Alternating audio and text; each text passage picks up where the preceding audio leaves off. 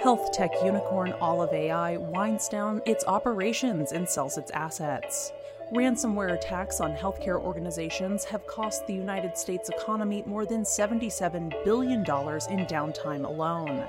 And new analysis from the Loan Institute finds that nearly a quarter of hospital stent procedures are unnecessary and drive up costs.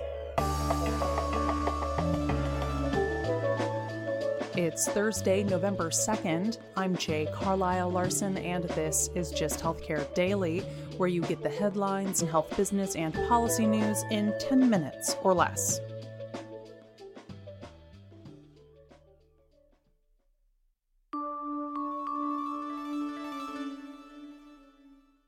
The once high-flying healthcare startup Olive AI has sold its remaining assets and is winding down operations.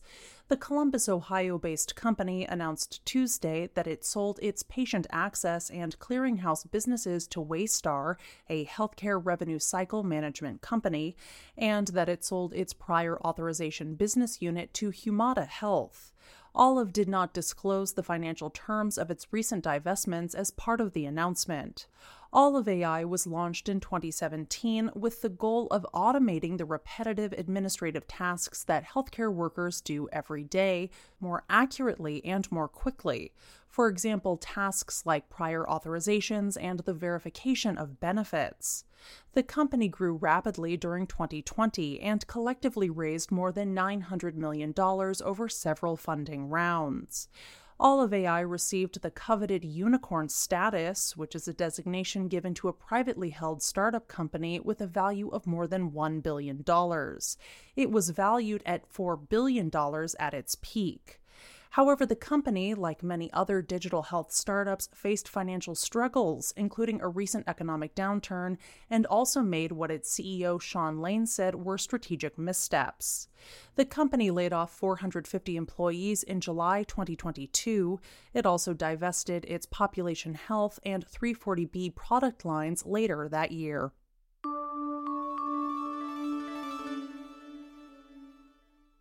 Ransomware attacks on hospitals, health systems, and other provider facilities cost an estimated $77.5 billion in downtime alone. That's according to a new study.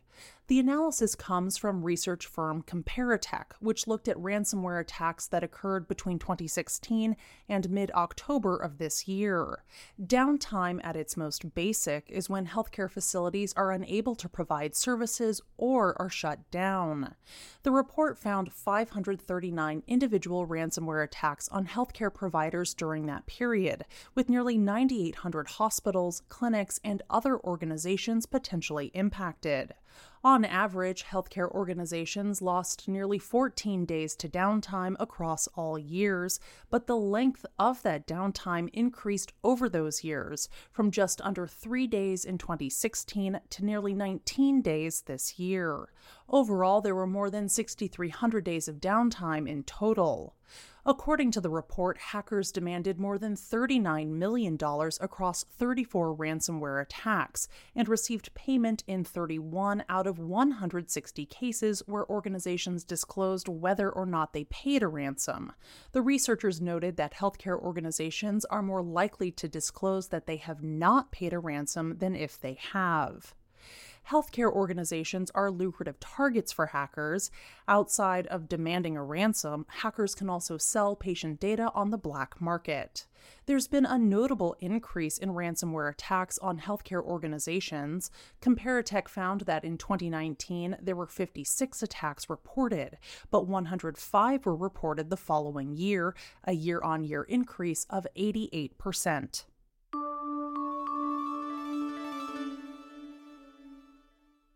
Hospitals in the United States performed hundreds of thousands of coronary stents that were deemed medically unnecessary, which resulted in billions of dollars in overspending. That's according to a new analysis from the Loan Institute. Loan researchers reviewed Medicare claims from between 2019 and 2021 from 1,773 hospitals and outpatient facilities that were able to perform two types of percutaneous coronary interventions: coronary stents, or balloon angioplasties.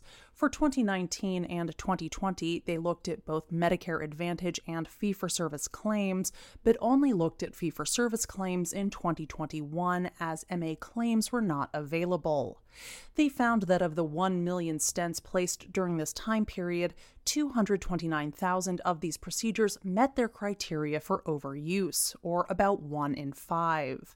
They defined stent overuse if they were placed in patients with a diagnosis of ischemic heart disease at least 6 months prior to the procedure. Their overuse definition excluded patients with a diagnosis of unstable angina or heart attack within a 2-week period prior to the procedure, and also excluded individuals who visited the emergency department in a 2-week window prior to the procedure. The Loan Institute said in its report that Medicare spent as much as $2.4 billion on stents that it deemed medically unnecessary in the 2019 to 2021 time period.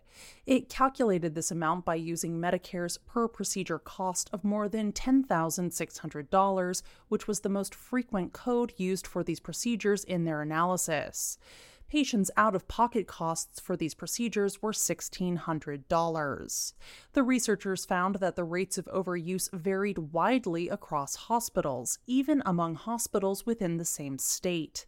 At some hospitals, more than 50% of all stents met the criteria for overuse, while at other facilities that number was fewer than 5%. Though coronary stents are a common procedure, they can occasionally be harmful for patients. The procedure to place them comes with a risk of perforating the artery, stent embolization, and dissection of the coronary artery.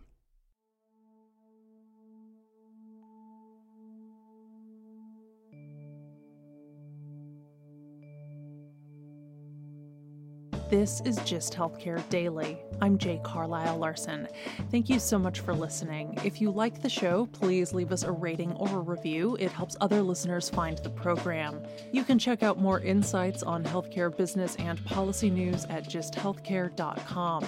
You can also get these insights emailed directly to your inbox when you subscribe to our newsletter, The Weekly Gist.